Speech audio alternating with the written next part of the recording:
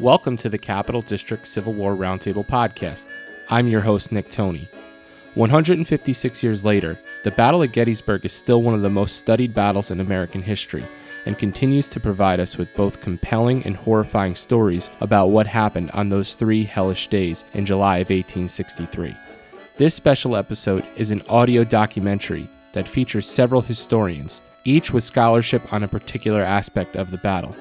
In weaving their interviews together, I hope to present a broad overview of the battle. Gettysburg was the bloodiest battle of the war and is considered by many to be the turning point. After 2 years of fighting and several impressive victories against the Union Army, Robert E. Lee marched the Army of Northern Virginia into Pennsylvania in hopes of securing Southern independence by landing one final blow that would compel foreign nations to recognize the Confederacy and force Abraham Lincoln to make peace. The Union Army, reeling from the stunning defeat at Chancellorsville just 2 months earlier, was in disarray. Hoping to turn the tide, Lincoln replaced General Joseph Hooker with George Gordon Meade just 3 days before the battle began. Any discussion about the Battle of Gettysburg must begin with the Union disaster at Chancellorsville. Chancellorsville was a low point for the Union Army and for Maine-born General Oliver Otis Howard, who commanded the Union right flank that was rolled by the daring attack of Stonewall Jackson on May 2, 1863. Tom Huntington, the author of Main Roads to Gettysburg and Searching for George Gordon Meade. Poor Oliver Otis Howard at Chancellorsville. It was definitely, I would say, probably the lowest point of his life. He was in command of the 11th Corps. He had the far right of the Union line. And as everyone probably knows, on May 2nd, Stonewall Jackson unleashed his famous flank attack on the Union right, and that happened to be Howard's Corps. Now, Joe Hooker was in command of the Army at the time, and he had warned Howard to watch out for his right because it was unprotected. It was kind of in the air, as they say. There was just some thickets at the end with no real protections. So he had been warned to look out for his right. His division commander, Carl Schurz, had also repeatedly warned him that it looked like there might be trouble on the right. So he kind of failed to take that stuff into account, and he should have done something. Now, Joe Hooker also became convinced that the Confederates were in fact retreating from Chancellorsville. They had seen the movement of Confederate troops off in the distance, and as the day went on, I think Hooker became less concerned with Howard's right and more convinced that, in fact, Robert E. Lee was retreating, which I guess would be what they call wishful thinking. So Jackson fell on the 11th Corps, completely surprised it. And they were routed, and the poor men of the 11th Corps are the ones who took the blame for that. They became known as the Flying Dutchmen because it was a large proportion of Germans in that corps, and they were ridiculed for their alleged cowardice and inability to fight. But I think Howard really let his men down. Now, he did have a point. He was greatly outnumbered. Hooker had taken his reserve away from him to pursue these retreating Confederates they had seen. So you can't put all of the blame on Oliver Otis Howard for what happened at Chancellorsville to the 11th Corps, but he should have been more prepared. He should have showed a little more initiative, I would think. And it was just a great blow to him personally. He was embarrassed. He was disgraced. And as the Army was heading towards Gettysburg, he definitely wanted to try to rehabilitate his reputation after what had happened at Chancellorsville. Chancellorsville also ruined General Joseph Hooker's relationship with the man who was soon to replace him as the commander of the Army of the Potomac, George Meade. Meade and several of Hooker's corps commanders opposed retreating from Chancellorsville. Despite this consensus, Hooker withdrew. Meade would remember this going into Gettysburg. I think a lot of what Meade did at Gettysburg might have been in reaction to things that had happened at Chancellorsville. And one of those things that happened at Chancellorsville is it kind of poisoned the relationship between Meade and Joe Hooker, who was, the commander of the Army of the Potomac at Chancellorsville. Hooker had called his corps commanders together after the May 2nd debacle, and supposedly to consult them on what they should do. Should they retreat or should they stay and fight? And then he excused himself because he didn't want to prejudice the discussion. And the Corps commanders decided, discussed amongst themselves what they wanted to do. Now, Meade advocated staying and fighting. And supposedly he had said something like, I know we can't retreat anyway, so we may as well stay here and fight. Or at least that's what Hooker claimed. But after they had decided, made their decisions, and most of them wanted to stay and fight, Hooker returned and said, you know what, we're going to retreat. And then later, he told Meade that it was Meade's advice that had helped convince him to retreat, and Meade was astonished by this.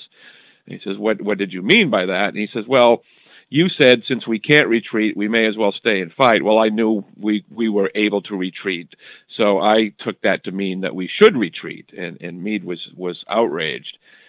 In fact, during this conversation, his chief of staff, Alexander Webb, who later fought very well at Gettysburg, left the tent because he did not want to be witness to language that would lead to Meade's court-martial. So at this point, the relationship between Meade and Hooker was strained, to say the least. And on June 28th, Meade hadn't even seen Hooker, I think, in something like 2 weeks. He had no idea where the army was, all the pieces of the army were. And in the wee small hours of the morning, Colonel James Hardie showed up from Washington, and he arrived at Meade's tent, woke up the sleeping general and said something like, "I've come to bring you trouble." And Meade's first thought was that he was going to be placed under arrest, that all these simmering tensions with Hooker had finally erupted. But Hardie explained, though, the trouble that he was bringing him were orders for him to take command of the Army of the Potomac. Meade said, "I'm not the man. It should be John Reynolds." Reynolds was a friend and a comrade in arms. But Hardie said, these are your orders, and this is what you have to do. So, in the middle of, early in the morning, it must have been like 3 or 4 in the morning, they rode over to Hooker's command, to his headquarters tent. And Hooker must have known something was up because he was waiting in full dress uniform.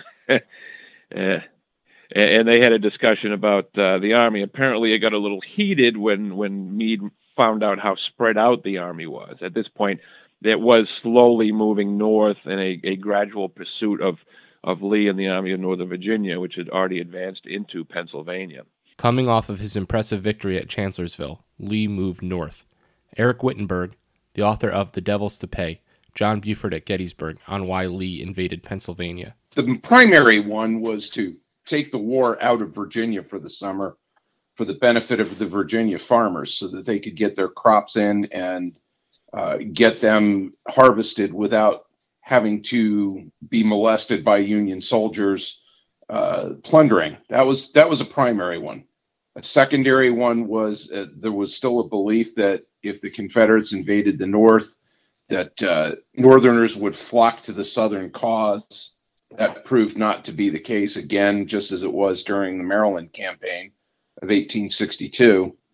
But the biggest one, I think, other than trying to get the war out of the South for the summer, was the belief that if the Confederates could capture a Northern capital, and I think Lee had focused on Harrisburg, the capital of Pennsylvania, he believed that would not only force a war-weary North to be interested in seeking peace, but more importantly than that, might trigger recognition from the French and British governments, which would then put all sorts of pressure on the North to make peace and allow the South to leave. So those were some pretty high stakes, and that's what was involved in the decision to invade the North. Union cavalryman John Buford was in Gettysburg to meet Lee's Confederates. John Buford was, as you say, a man of few words, but what he did say usually had a great deal of meaning. He also had an extremely dry, biting sense of humor. My favorite story about that is on June 28, 1863, Alfred Pleasonton arranged for the promotion of 3 very young officers, Custer, Farnsworth, and Merritt, directly from captain to brigadier general, jumping over a lot of guys who were senior and a lot of guys like Buford who had paid their dues. And that same day, Buford's provost marshal captured a spy outside of Frederick, Maryland, and Buford ordered that the man be hanged from a tree and that the body be left there for 3 days. And a delegation of citizens from the city came out to complain to Buford about something they viewed as being barbarity. And one of them asked Buford why he hadn't sent the spy back to Washington to be interrogated. Buford's response was, "I was afraid they'd make him a brigadier general." It really sums up what his personality was like. He hated reporters. He didn't want reporters around, but he was a guy that had the common touch with the men. They called him Old Reliable. They called him Honest John. They would follow him anywhere and do anything he asked of them because they knew that he wasn't asking them to do anything he wasn't willing to do himself. And I think the fact that he remained loyal to the Union, despite his own Southern roots and despite having Confederates in his family and his wife's family, really speaks volumes for the sort of character that the man had. As the Confederates advanced towards Gettysburg, Buford knew he faced overwhelming odds. He'd been ordered to leave the Reserve Brigade in Maryland to guard wagon trains and lines of communication and supply.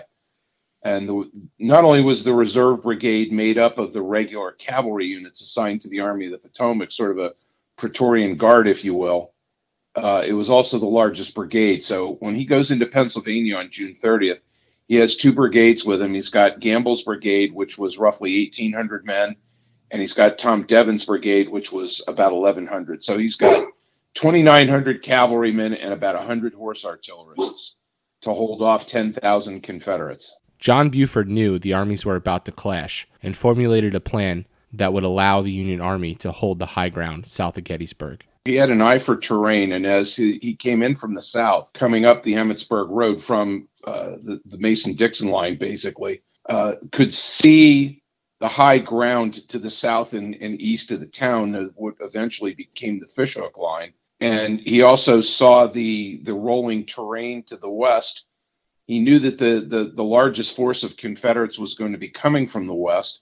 So consequently, in order to defend that high ground to the south and east of town, you're not going to choose that as being the first place you're going to defend. Instead, you're going to conduct a delaying action that trades space for time, or time for space, I guess is a better way to put it. And you're going to defend to the west so you can ultimately fall back to the position that you want to, where you want to make your final stand. And that's exactly the sort of a delaying action, a covering force action, to use the modern term, that Buford designs and implements on the night of June 30th and day of July 1st of 1863. Though the actions of Buford on July 1st that allowed the Union Army to maintain the high ground have received a lot of attention, Union Colonel William Gamble's actions on that same afternoon might have been just as significant. On two different occasions during the afternoon phase of the fighting, Gamble's brigade is going to provide some really critical service. At one point in the afternoon phase of the fighting, Gamble recognized that the 52nd North Carolina Infantry of Pettigrew's brigade was getting ready to flank the 121st Pennsylvania's position at the southern end of the line on McPherson's Ridge, and that because the North Carolinians were down in the swale in front of the Herbst farm, they couldn't be seen by the Pennsylvanians. So Gamble will send the 8th Illinois Cavalry trotting out on the Fairfield Road and have them form up and prepare as if they were going to make a mounted charge. The bugles, the movement of the horses into line of battle, the tearing down of fences to clear the way, in turn caught the attention of Colonel James Keith Marshall, the commander of the 52nd North Carolina, who in turn ordered his command not only to halt, but to stop and form a hollow square in echelon, as it's called, which is a defensive tactic to defend against cavalry charges by infantry. So that in turn allowed the 121st Pennsylvania and the rest of Chapman Biddle's brigade to safely fall back from nearly being flanked on McPherson's Ridge to take up a position on Seminary Ridge. And then the rest of Gamble's brigade, which was posted as the far left flank of the First Corps position on Seminary Ridge, is going to lay down severe fire with their single-shot breech-loading carbines, such as to not only slow, but in fact halt the advance of Confederate infantry that bought time for the First Corps to begin to evacuate back to Cemetery Hill. And then ultimately, Buford will order, after receiving orders to do something about the line of advancing Confederates, Buford will order his 2 brigades to form up in a mounted line of battle and prepare to make a charge. And the combination of some orders that were received by James H. Lane of North Carolina to halt, and this movement by the Union cavalry, which was described by Winfield Scott Hancock, no less, as being a magnificent sight of the Union cavalry standing there, in Hancock's words, unshaken and undaunted, stopped the Confederate advance and allowed the rest of the First Corps troops to successfully fall back to the cover of the Union artillery that's now bristling on East and West Cemetery Hill. Oliver Otis Howard, the man who received much of the blame for the stunning defeat at Chancellorsville, believed that his decision to post men on Cemetery Hill on the afternoon of July 1st was key to the Union victory at Gettysburg. Yet Howard still received criticism for not withdrawing the Union troops fighting to the north and west of town sooner. Was this Howard's redemption?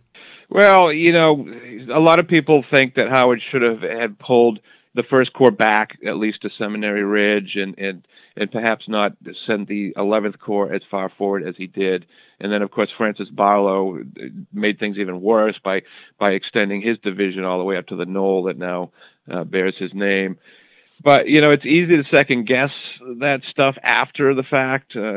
But at this point, it was a fluid, unfolding situation. Howard was thrust into command kind of unexpectedly. The Union Army at that point was outnumbered. His feeling was if he had pulled back closer to town, then the Confederates would have broken their lines even closer to Cemetery Hill, and it would have been even more of a problem. Yeah, but the one thing he did do is he posted his reserves, a division on Cemetery Hill, and that formed the nucleus for the famous Union fishhook position, which turned out to be a great defensive line.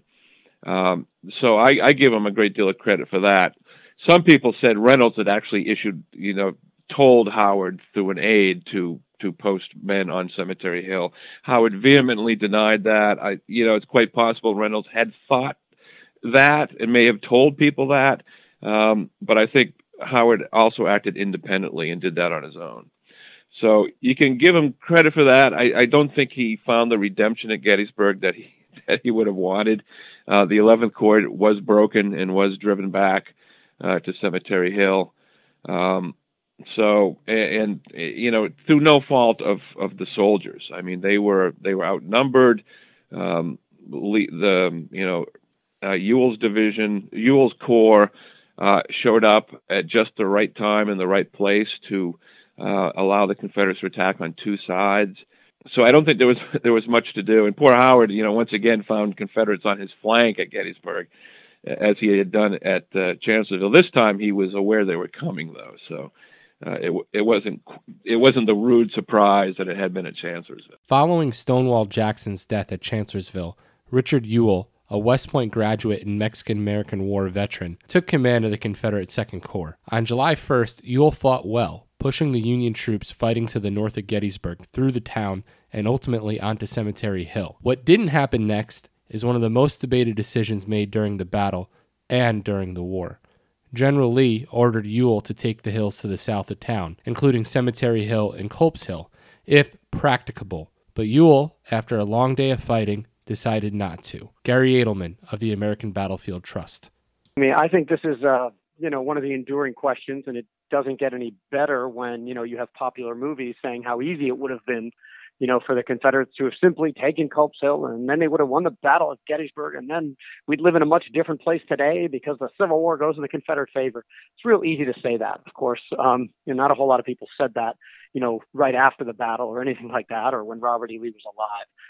So my overall message is, it's really easy for us to refight the Battle of Gettysburg, and we know exactly what commanders should have done, and this is human nature. Just like right now, we think we know better than the people of the past. If only they'd listened to us, they would have done things better than us. So I go into it from that perspective, first of all, is trying to put myself in their shoes. And in this case, Robert E. Lee had good subordinates, but a changing army at this point, of course. He had 3 corps, and 2 of his corps commander had never commanded a corps before, trusted people, but only at a certain level.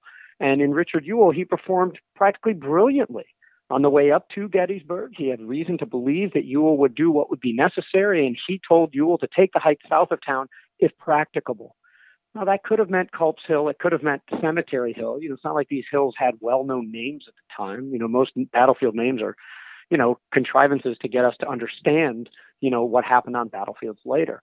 And, what people don't know about this whole situation is several things. One is that the Confederates, they failed to account the Confederates fought one of the bloodiest days of the Civil War already that day. It's July 1st, 1863, some 17,000 casualties. That's as bloody practically as the Battle of Fredericksburg, or you could say Kennesaw Mountain and Peachtree Creek and Bryce's Crossroads combined. It was a terrible day which would disorganize any army. Two, the Confederates had credible reports of Union soldiers in their rear. They had to detach brigades to deal with those particular threats as they went. Three, the Confederates, who were going to maybe even be fresh enough to take those hills, were late in arriving. It was 6, 7, 8 o'clock until they're arriving on the field. And four, the Confederates actually did send some troops up to Culp's Hill. And, what people don't know is there's a small skeletal force of Union soldiers up there, 400 of them or so. And these men ran into some of these Union soldiers. They didn't know if it was 400 in the dark or 40,000. They ran into those soldiers and found Culp's Hill occupied, and they did not capture Culp's Hill that day. I think Cemetery Hill would have been a bridge too far anyway. They would attack those hills, the next day when there's 20 times more Union troops up there. So in one very long sentence, that's how I feel about it. With John Reynolds dead, Meade looked to General Winfield Scott Hancock to take charge of the field, passing over Oliver Otis Howard, who was mortified and disgraced by the slight. Meade trusted Hancock and took advantage of his ability to promote officers outside of the chain of command. When the fighting started on July 1st, Meade was still down at his headquarters in Taneytown, Maryland, which is about 14 miles away. So he was getting messages from the battle.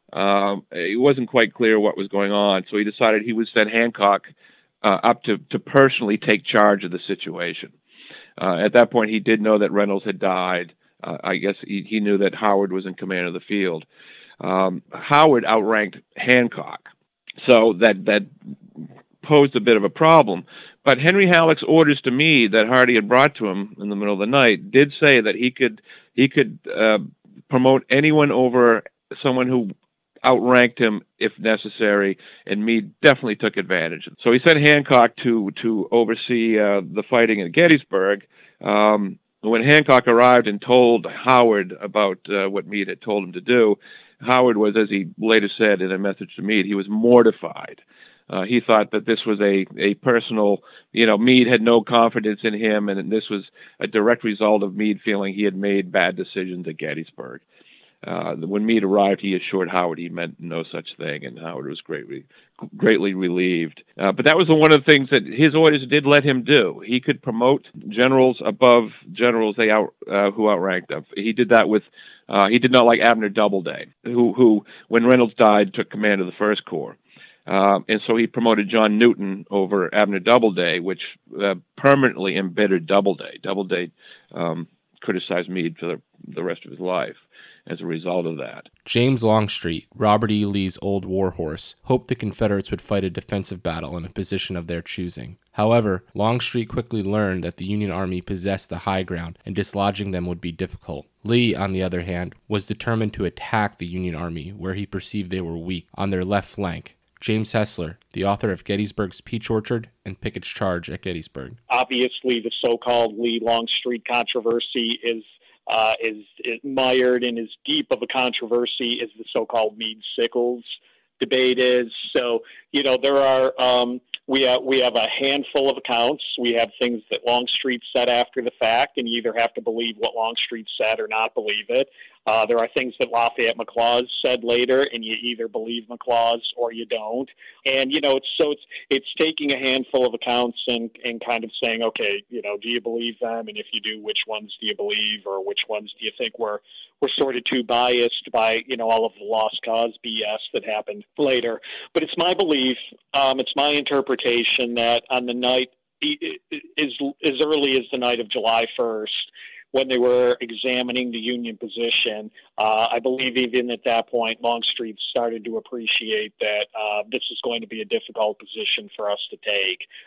They talk about, as Longstreet goes back to camp on the night of July 1st, I think it's Arthur Fremantle talks about, the Longstreet was very somber that night and said, there was going to be a difficult position to take. So I really think even as the morning of July 2nd is even starting, Longstreet's probably got this notion in his head that, we could have some problems here. And notice I didn't even go into the whole debate about whether or not Longstreet wanted to fight a defensive battle and move towards Washington and all of that stuff. Notice I didn't even go into that. I'll just say that I think the morning of the 2nd, Longstreet already knows there's going to be challenges. So they have some reconnaissance done.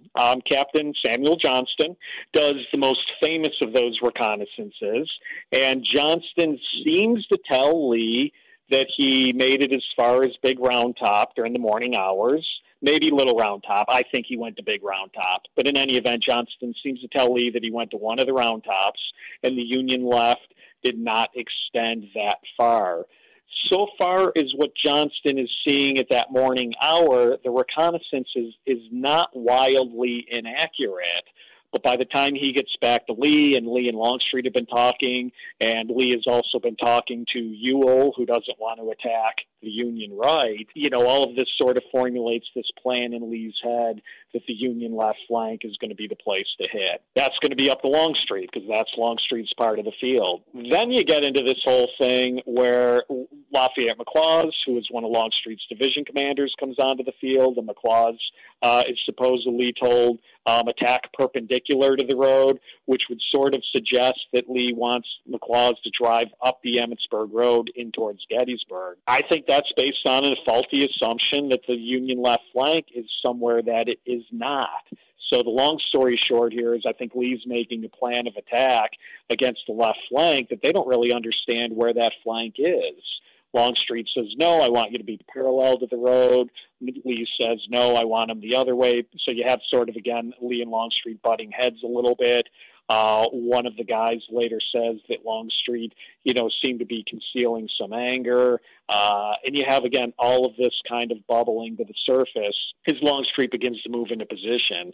Finally, when he gets going at about 12 o'clock or so in the afternoon, he's going to have difficulty maneuvering his troops through the back country west of Seminary Ridge. It's going to take Longstreet's corps, depending on your estimates, somewhere in the vicinity of 3 hours to only march a handful of miles. And by the time he reaches Seminary Ridge at 3 to 3:30 in the afternoon, the Union left flank is radically different than what they expected to see. So not only are they launching this thing with a misapprehension of where the Union left flank is, but, by the time you got there at 3:30 in the afternoon, you're relying on reconnaissance work that is, anywhere from 6, 7 to 8 hours old.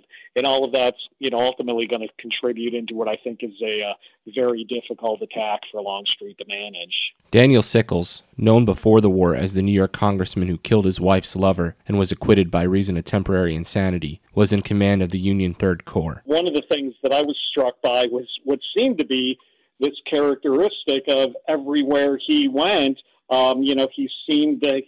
He seemed to earn the favor of the guy who was one level above him. And, that starts with James Buchanan, when Buchanan was the minister in England and Sickles was working for Buchanan, and Buchanan took a liking to him.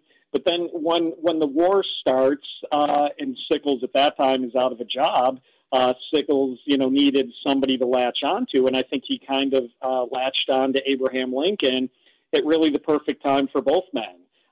Sickles at that time kind of needed a career, and Lincoln was looking for Democrats to prop up his unpopular war effort.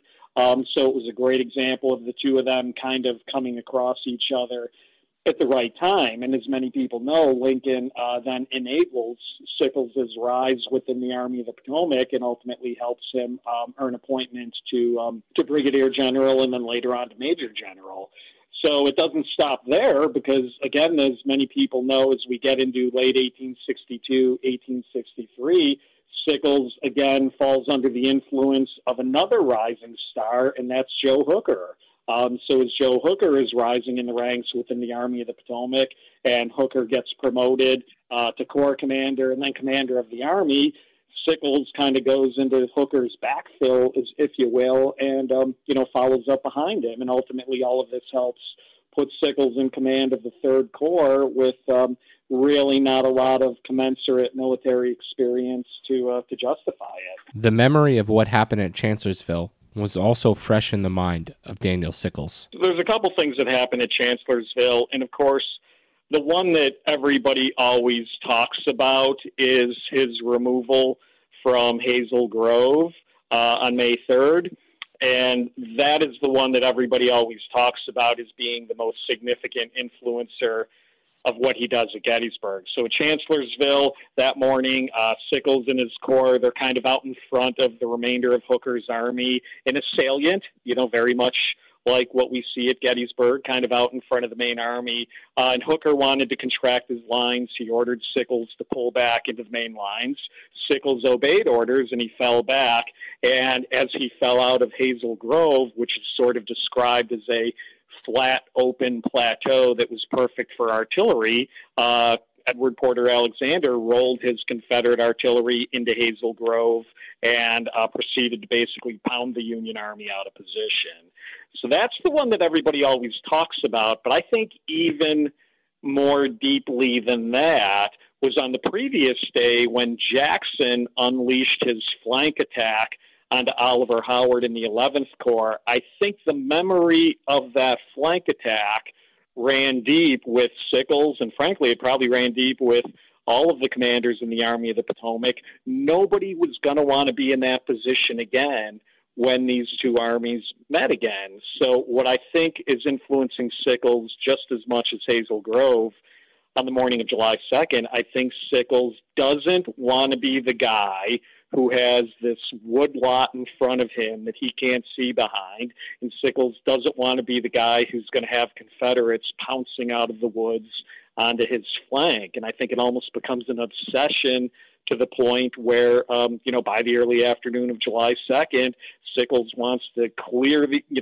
out, get up into what he views as some better ground and more commanding ground, and avoid being the recipient of a flank attack. So I think in my mind, those are the two primary things that Sickles is thinking about when remembering Chancellorsville. Sickles and Meade butted heads long before Gettysburg. Whatever you think of their respective merits as Army officers, I think even the most solid Meade supporter would have to admit that, if you were looking to call one of these two guys to have fun on a Saturday night, Meade would probably not be the guy you call. Again, solid, responsible, dependable, many things that Sickles is not. But when I started doing my research, one of the things that I wanted to better understand when did these two guys run afoul of each other, because what I felt at the time that I was doing that book, and you have to understand, that book was published in 2009. I was probably doing my heaviest research and writing in about 2007. But at the time I was doing this, what you kept running across was Meade, the competent professional, versus Sickles, the bumbling amateur. And interpretation of this had really gotten simplified and I'm looking at you, Gettysburg Magazine, because a lot of this would be in those types of articles, which, now today you see a lot of this sort of thing on Facebook. But the idea that, the solid professional versus the foolish amateur, and that was how people were just always interpreting the relationship between those two guys. And I wanted to understand, was that really where it started? And what I came down to was that, no, it went deeper than that. It went back to the winter of 1862 into the spring of 1863, where you have these two very different personalities. At the time, Sickles is one of the popular kids because he's hanging out with Hooker, the Army commander, and, Meade was kind of excluded.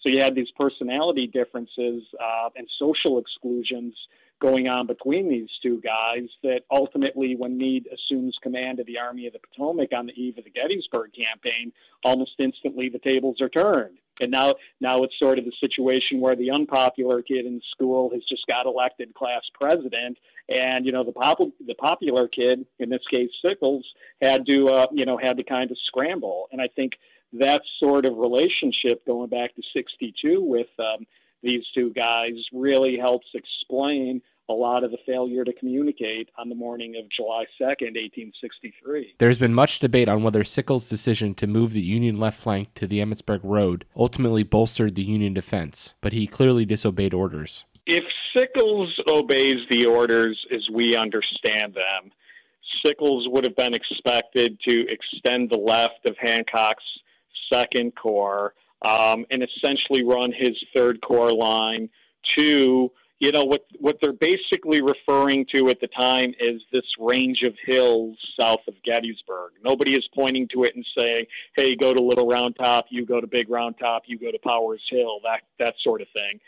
If Sickles obeys the orders, he's extending Hancock's line, and Sickles would have been running the Third Corps line partially through, the lower end of Cemetery Ridge, which for anybody who knows the battlefield would kind of run past the George Weichert farm and over something called Munchauer Knoll, and eventually to Little Round Top. A lot of the ground in around the Weichert farm is low. It's rocky. If you've ever been out there when the Park Service has done a controlled burn, a lot of times that ground is covered by tall, thick grass, and you might just think it's sort of a marshy field. But when they burn the grass off, there's a lot of rocks in that field, which would have made it difficult to place artillery. In front of that was and still is a wood lot, and Houck's Ridge, which would basically block the view that the Third Corps would have had of the Emmetsburg Road. Now, I'm just describing the terrain. There's going to be a lot of people listening saying, well, wait a minute, he could have put his artillery on Munchauer's Knoll. He could have put his artillery on Little Round Top. There's going to be a lot of naysayers wanting to interject here, and that's fine. All I'm doing is describing the artillery. Describing the position and its use or lack of potential use for artillery. We're not getting into what he could have or should have done just yet. We're just sort of saying this is what the terrain looked like. So to contrast that, what he felt was, by moving out towards the Emmetsburg Road, you get more open ground, you get more maneuverability for your troops, more room to place your artillery. And when you get up to that Emmetsburg Road ridge on which the Peach Orchard sits, you have a much better view of Seminary Ridge, from which ultimately the Confederates did launch their attack. Both Robert E. Lee and Daniel Sickles valued the position of the Peach Orchard. What's interesting, and I touch on this more in the Peach Orchard book than I did in the Sickles book, but it's almost like if you use the modern terrain assessment concept of KCOA, which starts with a K for key terrain, or what some of the military theorists of the time might have defined as decisive terrain. Lee, in his instructions and his orders to Longstreet on July 2nd, clearly seems to define that same elevation along the Emmetsburg Road to, as you said, place his artillery in and try to pound the Union Army out of position. So Lee definitely values that ground. Sickles values that ground. You could argue whether or not Longstreet values the ground, because we all know he's kind of reluctant about all of this. But the only guy who clearly doesn't value the ground is George Meade, which ultimately leads again to the problems that Meade and Sickles have. Longstreet didn't expect Sickles to be positioned in the Peach Orchard and was forced to adjust his attack. When Longstreet and his men start to approach their objectives and they realize that the Union left flank doesn't look like what we expected, because as the Confederates get out there, Sickles has already moved forward, and Sickles occupies the Peach Orchard and the Emmetsburg Road, and then they can probably see Sickles' left extending through the wheat field and maybe even out to Houck's Ridge. The first thing they realize is that any plan to attack up the Emmetsburg Road is not going to work, because if they hit the Peach Orchard and move up the Emmetsburg Road, you're going to have a good portion of Sickles' 1st Division under David Birney in your flank and your rear. So they can't attack up the Emmetsburg Road. They got to modify fast. They end up doing the best they can and stretching Hood further around. But then when Hood begins his attack, rather than proceeding directionally in towards the Emmetsburg Road, he moves towards the Round Tops. So Hood's division starts moving out over rugged, rocky, wooded, rugged ground, and will strike Third Corps troops at Devil's Den. And then, of course, at the wheat field, and the wheat field especially is some of the bloodiest fighting of the entire war. Confederates will capture Devil's Den, but while Sickles' troops are kind of acting as this sort of unintentional shock absorber, Fifth Corps Union reinforcements do get the Little Round Top and will ultimately push Longstreet's guys back. Some of the most brutal fighting of the battle took place at the aptly named Devil's Den. So first of all, let me hit with, that we don't know that it was called Devil's Den before the battle. Some local people in the decades after the war said it was called Devil's Den even at the time of the battle, but we have no written documentation suggesting that it was called that before the battle. In other words, the first time it appears in print is a few days after the Battle of Gettysburg. But later people would say, we always called it that. So we really don't know. Some people remembered it being called Raccoon Den or the Big Rocks, and eventually a snake would become associated with it. But what we do know is that no matter what, it would be a wild place to fight a battle, and it was a terrible place to fight a battle, and it was a battle with ultimately 5,500 soldiers producing 1,800 casualties. It was a terrible back-and-forth fight. The Confederates came from Seminary Ridge, which extension is called Warfield Ridge along the Emmitsburg Road, and the sort of Georgians, Texans, Arkansans, and Alabamians who would come to struggle around there commingled right off the bat. The front lines under Robertson and Law, that's the Texans and Arkansans versus the Alabamians. Because they split apart and then a gap was filled, you're going to end up having these disparate brigades fighting there at first. The Union forces from New York, Pennsylvania, and Maine, supported by a battery of New Yorkers front and rear, are going to be outnumbered by the Confederates. They're going to have an impossible position to hold, and eventually the Union will be pushed back. The Yankees will fight back and recapture the top of the hill.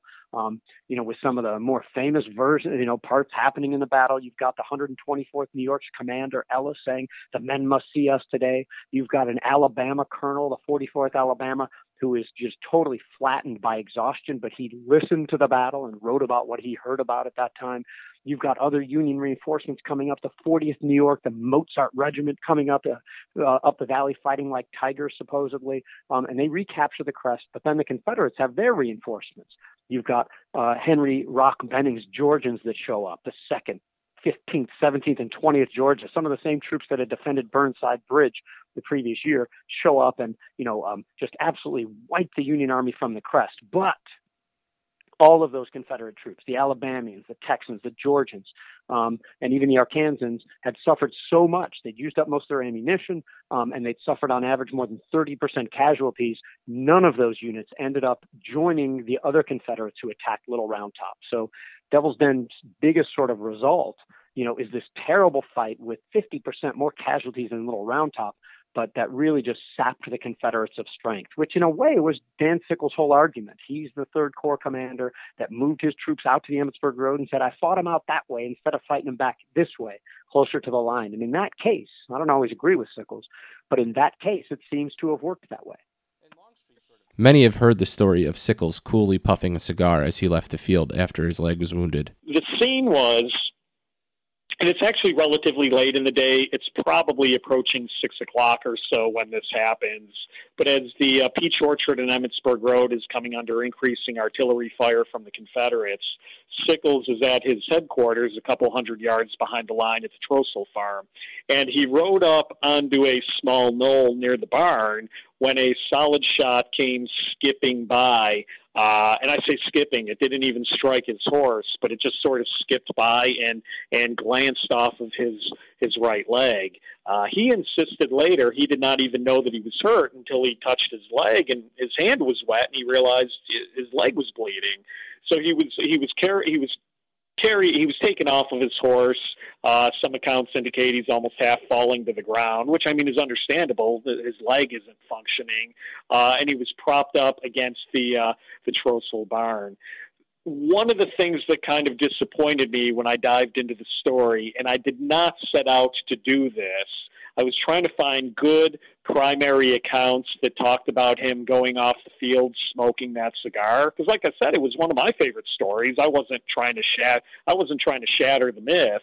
but there really are not any good primary accounts that indicate that that's how it happened. The few accounts we had from some of the officers who were nearby said, Sickles was grievously wounded, his face was turning white, he was losing blood rapidly, and one of the things he kept saying was, "Don't let me be taken prisoner, don't let me be taken prisoner."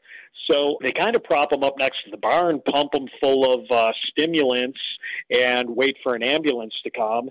The artillery fire is increasing, so an ambulance finally shows up, and it's an amazing, kind of an amazing feat in of itself that they made it off of the field. But pumped up full of stimulants and propped into this ambulance is how they ultimately get him off the battlefield. Yes, they stuffed a cigar in his mouth, and if anybody interpreted that as a show of strength and resolve, that's great. But I honestly think at this point he was probably more stoned on the stimulants than anything. And they carried him, they took him off the field, and as we know, his leg was amputated shortly thereafter. Joshua Lawrence Chamberlain, the professor turned colonel from Maine, had just received command of the 20th Maine. Well, this was his first experience actually commanding the regiment in combat, because he had been lieutenant colonel under Adelbert Ames. And learned, the art of war under Ames.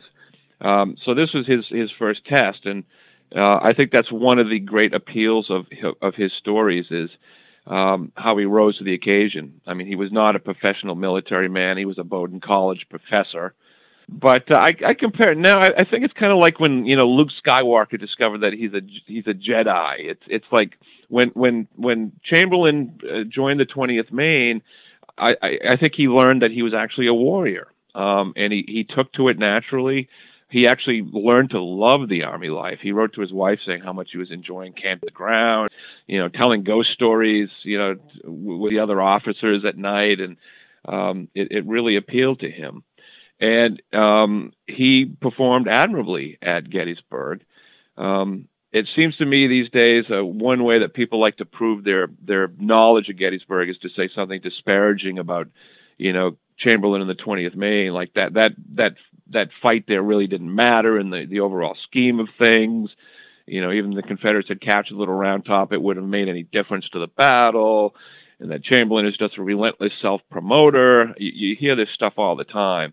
But it was a very brave fight on Little Round Top, and he performed very well, refusing his flank when the 15th Alabama was coming up on his left, under fire. That was a difficult military maneuver to do, especially for a man in his first, combat, command position. Controversy has swirled around whether Chamberlain actually ordered a charge down Little Round Top. There's a little controversy there. How did that charge happen? Did Chamberlain actually order it? Did it happen spontaneously? And it seems like it's probably a little of both. I think Chamberlain thought that they were running out of ammunition. Some people said that they, in fact, had plenty of ammunition. Ellis Spear, late in life, said that he wasn't aware of being low on ammunition. But I think they probably were low on ammunition. And so he ordered, fixed bayonets. And as he said in his report, that was all that was necessary. When you fix your bayonets, you're going to charge. But at the same time, his color company may have moved forward to protect some wounded soldiers who were lying on the ground in front of them. And as the color company moved forward, as the soldiers were placing their bayonets on their muskets, it just turned into a great sweep down the south spur of Little Round Top, and it just pushed the exhausted Alabama troops back and then back up Big Round Top. The 15th Alabama marched 24 miles to reach the battlefield before being given orders to attack Little Round Top. He had a terrible day. I mean, they did have to march a long way just to get to the battlefield. And then as they were advancing, they were shot at by U.S. sharpshooters. So Oates had them pursue these sharpshooters, and they ended up climbing all the way up Big Round Top. He sent men to get water. They collected all the canteens and went off to get water for these exhausted, thirsty, footsore soldiers, and the canteen bearers were captured. So not only were they exhausted and being shot at by sharpshooters, they had no water. They were thirsty. So Oates was hoping that they could remain on Big Round Top and fortify that position, but an aide from Brigade Command showed up and said, nope, this is not where you're supposed to be. You have to go attack that hill down there. So then they had to climb down Big Round Top and then advanced and fight the 20th Maine, who had just arrived on Little Round Top maybe 15, 20 minutes beforehand. So yeah, they were tired, they were thirsty, they had a miserable day even before they met the 20th Maine. So you have to give them kudos for the fight that they put up as well. Longstreet captured the Peach Orchard and Devil's Den, but failed to gain Little Round Top, despite the hard fighting of his men. Longstreet later called all of this some of the best 3 hours of fighting that his men ever did on any battlefield. But by about 7 o'clock in the evening, I think what Longstreet realized was every time he was there to potentially exploit a break in the Union lines, Union reinforcements were there to push him right back. And he doesn't get Little Round Top, he doesn't get Cemetery Ridge, and when the day ends, Longstreet will have to settle for a lot of Sickles' advanced line, Devil's Den and the Peach Orchard, Emmitsburg Road specifically. Lee considered July 2nd a partial success, especially the capture of the Peach Orchard, land from which he believed Confederate artillery could pound the Union position on Cemetery Ridge. To me, and this is one of the reasons why I've focused a lot of recent work, especially on the Peach Orchard, is because I think the Peach Orchard is probably the most underrated piece of terrain on the battlefield, because not only does it drive what happens on July 2nd, but as you said, Lee in his own report considers it all to have been a partial success. Maybe not a victory, but not a defeat either.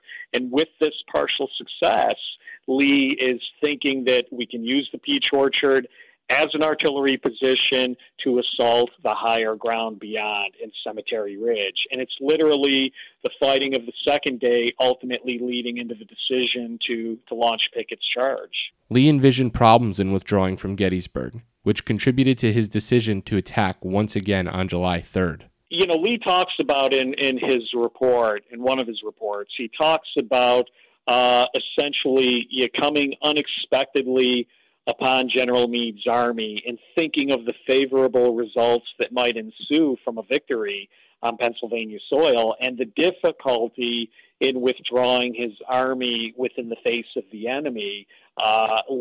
Those were factors that influenced Lee to continue to fight and to continue to attack. And you can argue that situation existed at the end of the day on July 1st, but obviously by the end of the day on July 2nd, that situation exists even more because both armies are more or less fully concentrated by July 2nd. So, if Lee pulls back at the end of the day on July 2nd, he's fought and bled his army for 2 days, neither of which he considers to be a defeat.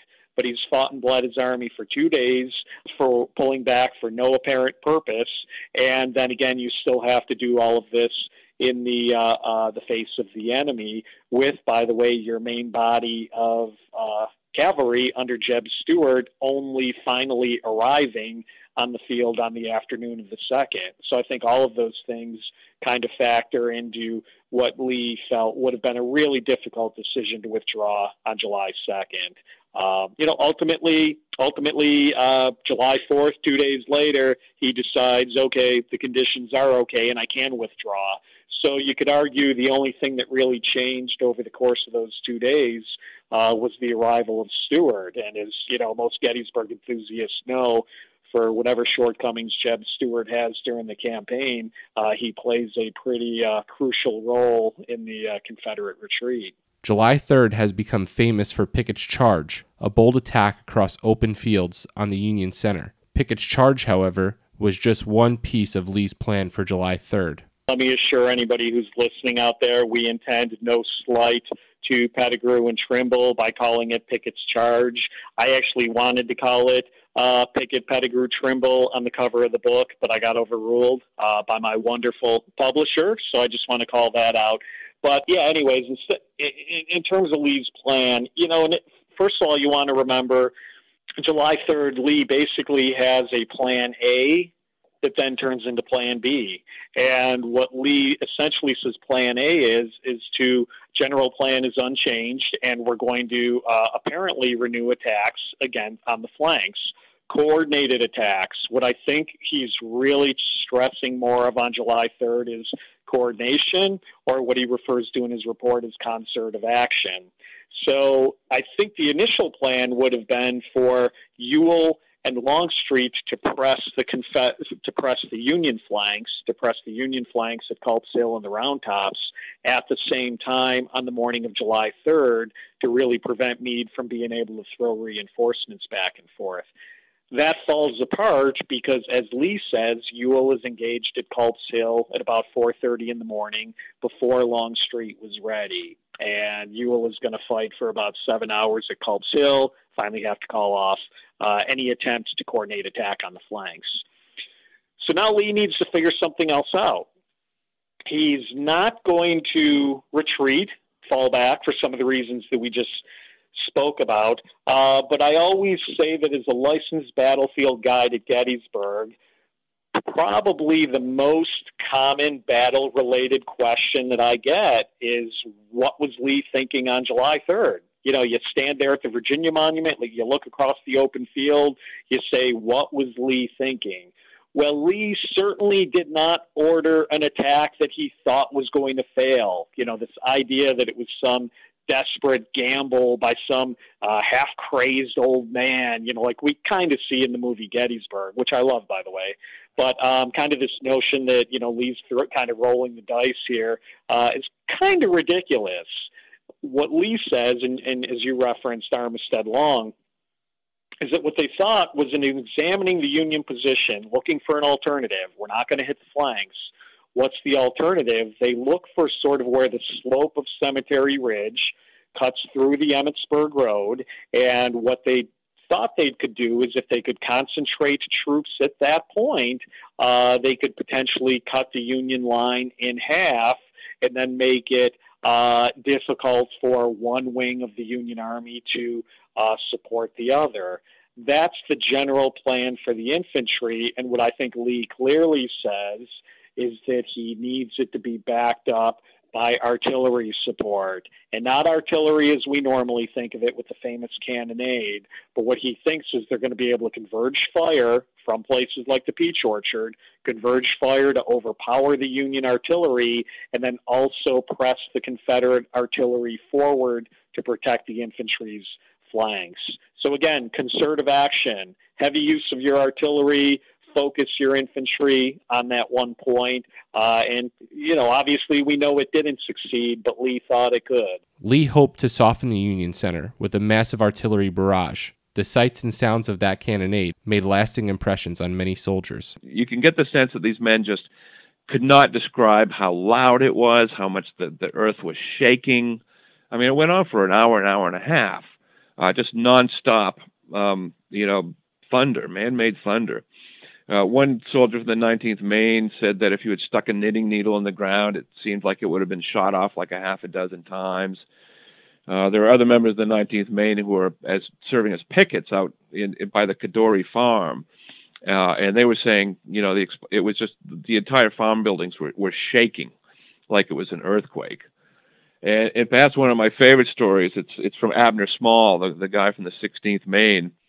He was serving as an aide to the brigade commander, who suddenly noticed that the flag bearer had disappeared, you know, during this onslaught, and so he sent Abner Small in one direction to find him, and the brigade commander went off in the other, and found the soldier, you know, hiding behind a wall with the flag. So he yanked him to his feet. Just then, a shell exploded nearby, spraying them with dirt. And he grabbed the soldier and he brought him over to this crater that had just been formed, planted the flag there and said, "You stand here or I'm going to put you among the batteries." And then he rode off, and he told Small as he was riding off, he says, you know, chances are there's not going to be another shell hitting the exact same spot, so he should be safe enough.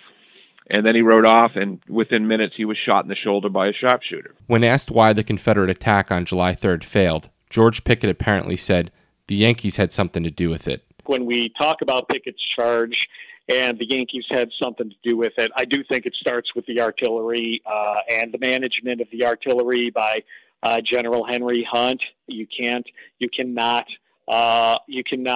underestimate the value of what General Hunt does on July 3rd. I think they manage the Union artillery well. I mean, look, the Union could have broke, and they could have ran, and they could have fell back, and we know they didn't. But if the Confederates had literally overpowered them to the extent that Lee hoped, the Yankees could have broke. But guys like Hunt, Freeman McGilvery, Alonzo Cushing, artillery commanders of all different ranks refuse to leave their guns. They return fire, and what they do is they prevent Lee from achieving that first objective, which is to overpower the Union artillery. Not only that, but they also ultimately caused the Confederates to expend their ammunition. Porter Alexander said, "I did not intend for that cannonade to go on. I thought we would overpower the Yankees after 15 to 20 minutes, and we would be able to order the infantry forward." But it doesn't happen because of great management and great performance by the Union artillery. So that's step one. Then obviously step two would be Union infantry. They are hitting, for the most part, General Winfield S. Hancock's front. And as we all know, Hancock has a great battle at Gettysburg. He's vigorous. He's a great leader. He's riding up and down the lines, doing exactly what you would expect a 19th century military leader to do. And yet again, because of that, you have an assurance that ultimately the Union infantry is not going to break. And so, yeah, I think again, whether Pickett said it or not, the Yankees certainly did have something to do with it. After the fighting was over, the survivors were left with the gruesome task of burying the dead. The part of the battle you probably don't read about a lot because there's nothing inspirational about it. There's no valor. There's no conspicuous acts of gallantry. It's just men who have been torn to pieces and by shot and shell, and they have to be buried. So the 19th Maine was one of the units that was told to go out and do something about it, which meant digging trenches, and if you could possibly identify someone, maybe putting a little wooden marker with the name on it. It just it was a charnel house. It was horrible after the battle, and even after the army left, the citizens were forced to deal with the stench of the decomposing horses, the unburied men. I mean, there were hogs that were eating some of the corpses. I think it was a sort of the 20th Maine. They advanced forward, I think, on the 3rd and found a burned out farmhouse with several of them remembered seeing a corpse of a Southern soldier who had been burned from like the waist up, and that was all that was left, with like the legs and part of the uniform. And just war is hell, and sometimes in the accounts of battles, I don't think you read enough about just how horrible an experience it was. It's not fun, it's not a happy occasion at all. It's just some terrible things. And at this point, people didn't understand PTSD. They didn't understand the effects of this savagery would have on the people who experienced it years later. But, that had to make an impact on people who experienced these horrible sights and smells and experiences. Many have debated whether the Union victory at Gettysburg should have been followed by a more vigorous pursuit by General Meade. I'm always surprised by people who ask, why didn't Meade pursue Lee after the battle? Well, the answer is he did. He did. And I had talked earlier about how I thought, Chancellorsville kind of weighed heavily on Meade. We talked about Howard and Hooker at Chancellorsville thinking that Lee was retreating, and as a result, making moves or not making moves that led to disaster. So I never came across Meade saying this, but I have to think that in the back of his mind, is he's thinking, if before I'm convinced that Lee is in fact retreating, I want to know for sure, which is wise thinking on his part. But he found out that that Lee was indeed retreating. He was retreating through Fairfield and South Mountain. But his orders from Henry Halleck said that he had to keep the Army of the Potomac protecting Baltimore and Washington. So if he had gone straight after, followed Lee, straight through South Mountain, which would have been very difficult to do militarily anyway, he would have left Washington and Baltimore uncovered. So he went through Frederick, Maryland, and then headed west across South Mountain in an attempt to cut Lee's army in half. And there was fighting throughout this period, especially with the cavalries. They were fighting each other all the way through this. Eric Wittenberg, who you mentioned earlier, wrote a book called One Continuous Fight, because that's what it was. But Lee had a head start. He had the shorter route to take, so I don't think there was much of a chance that Meade was going to catch the Army of Northern Virginia before they reached the Potomac River. Now, where things get a little fuzzy is they had the Confederates kind of bottled up at Williamsport against the river, which was at flood stage and difficult to cross at that point. And you had mentioned earlier that Meade did consult with his subordinates. He had a famous consultation. He did not want to call it a council of war on July 2nd, and he had another one on July 12th. He was prepared to attack Lee in the morning, but the majority of his corps commanders advised against doing it the next day. They said, we really need more reconnaissance. We have to know exactly what we're facing. So Meade waited an extra day, and when he finally did move the army forward, Lee was gone. He had crossed the river safely and was back in Virginia. And, it's going to be discussed and debated forever, I think.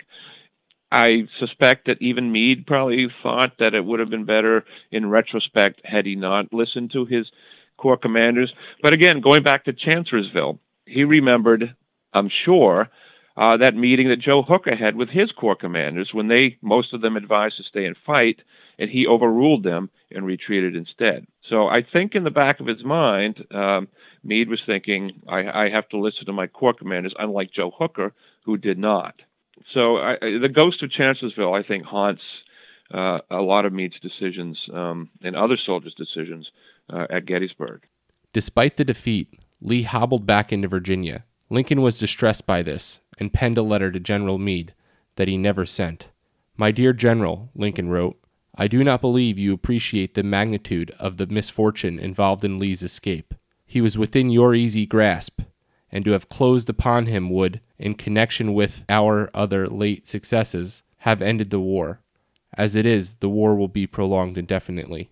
I do think what we view as a great victory today was viewed at the time as a disappointment. And again, as we all probably know, Lincoln felt disappointment at Lee's, seemingly escaping and getting back into Virginia. Lincoln was disappointed. Newspapers were disappointed. Congress was disappointed. Again, I'm not here to argue whether or not that was justified. That's just a fact. That's how it was.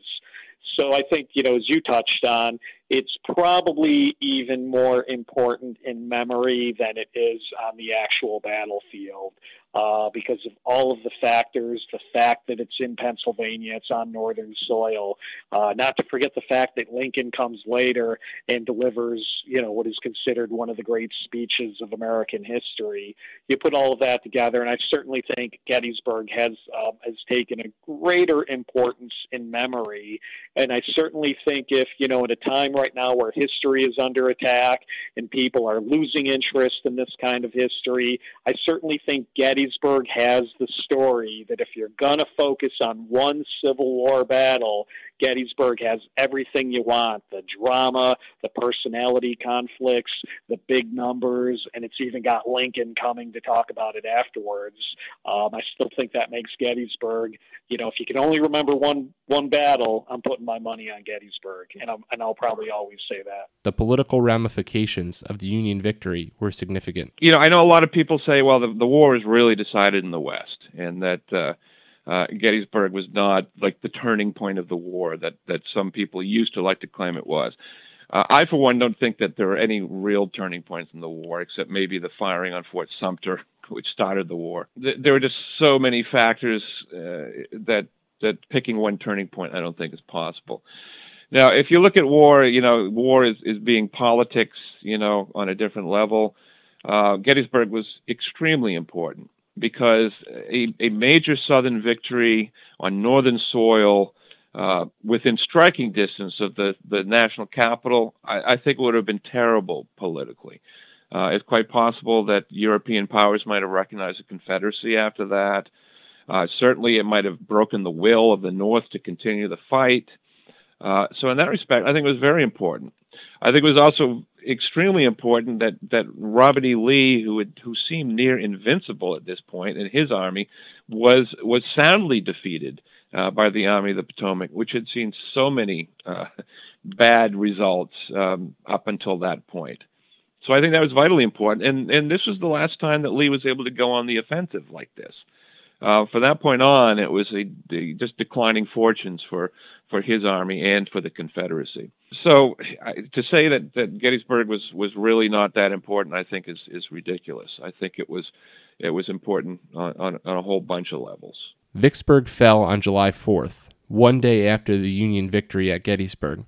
Strategically, Vicksburg was critical, cutting the South in half and giving control of the Mississippi River to the Union. The victory at Gettysburg, however, was a huge morale boost for the Union Army and supporters of the war in the North. Well, and I've spent 50 years studying it. I made my first visit to the battlefield as an 8-year-old third grader and was hooked by the end of the day. And I'm 58 years old now, so I have spent literally 50 years studying the Battle of Gettysburg. So I'm a little bit biased, although I try to be objective about it. I would suggest that in the big scheme of things, Vicksburg was probably more important simply because the fall of Vicksburg meant that the Mississippi River was solidly in Union hands, which split the Trans-Mississippi completely apart from the rest of the Confederacy and probably cast the die for the outcome of the war. But that said, the Union victory at Gettysburg worked wonders for the morale of the Union soldiers, who came to realize that, yes, indeed, they could hold their own against the best that Robert E. Lee had to offer, that they could fight just as well. You hear all the stories of the men on Cemetery Ridge yelling Fredericksburg, Fredericksburg, as they repulsed Pickett's charge. And that should tell you how important this was to them and to their own psyches. So, what in the big scheme of things, Vicksburg is probably more important. Gettysburg certainly is the largest battle in terms of casualties in the Eastern Theater of the American Civil War. It worked wonders for the morale of the Union soldiers. Same time, it wreaked havoc on the Army's command structure because you've got the two officers that Meade depended on most heavily are gone. Reynolds is dead, and Hancock is severely wounded. And say what you will about Dan Sickles, he was nothing if not aggressive, and instead you've got them replaced with the likes of the drunken William H. French and the incompetent William Hayes and the likes of John Newton, who was a capable soldier, but probably beyond his abilities as a corps commander. So these are all important factors. Lee and his Army of Northern Virginia lived to fight for nearly 2 more years. On the Confederate side of the coin, Lee accepted the blame for the defeat and tried to resign. Jefferson Davis wouldn't allow it. The Confederates remained full of fight. It even being defeated at Gettysburg, they didn't even view it as a defeat. And they didn't view it that they'd been beaten. They remained just as full of fight with their morale just as high as ever. And that's one of the reasons why the events that play out along the Potomac River in the days after the Battle of Gettysburg play out the way they do. Those Confederates were ready to take on all comers. So, strategically, is Gettysburg a big deal in the outcome of the war? Not necessarily, other than the fact that it inflicted casualties on the Army of Northern Virginia that it couldn't afford to take and couldn't replace. Determining how Gettysburg became so significant beyond the war requires separate and thorough examination. There's the way that Gettysburg grew from being a big fight to being known as the greatest battle of the Civil War, the greatest American battle. And there's also instances within that certainly evolved over the years. Let me give you some examples. First of all, You have right after the Battle of Gettysburg, the popular places are not the places that are popular now. It was not Pickett's Charge and Little Round Top. After the battle, where was it? The places closest to town with the remnants of the battle on Culp's Hill, the shattered trees, the bullet-torn trees, and everything like that. So that's where people went and wrote about, more than anything else. And it would only be later that places like Little Round Top and the High Water Mark, as they coincided with both preservation and access, really important things, that those places would become more important. So the evolution and memory of Gettysburg is even changing since I've been a battlefield guide. Since the mid-90s, people have started to change sort of the, memory scape of, individual parts of the Battle of Gettysburg. But what I would say is that pretty early on, starting in 1863, when it's the first battlefield park. Each cemetery hill had some land preserve for purposes of a battlefield park.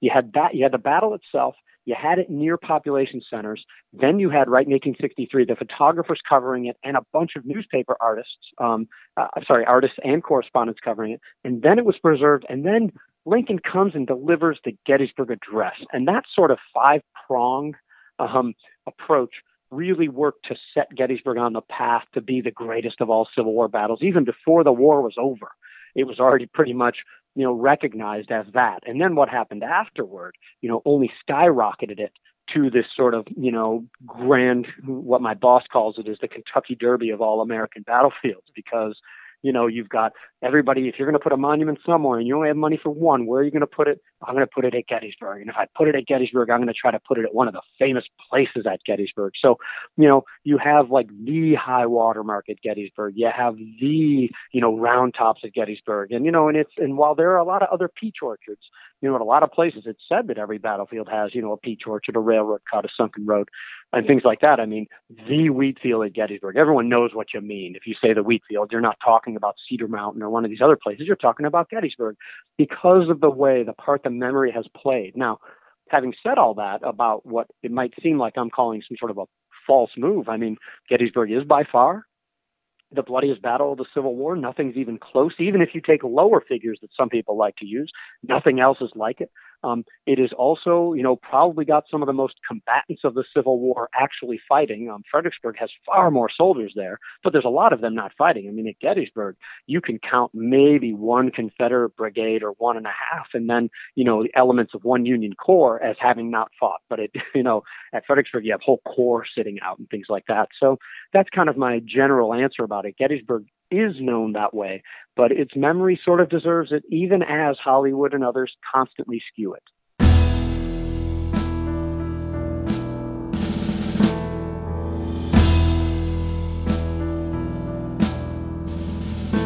I would like to thank Tom Huntington, Eric Wittenberg, James Hessler, and Gary Edelman for participating in this podcast.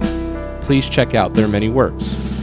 You can subscribe to the Capital District Civil War Roundtable podcast on iTunes or SoundCloud, and be sure to check out our website, capitaldistrictcivilwar.org.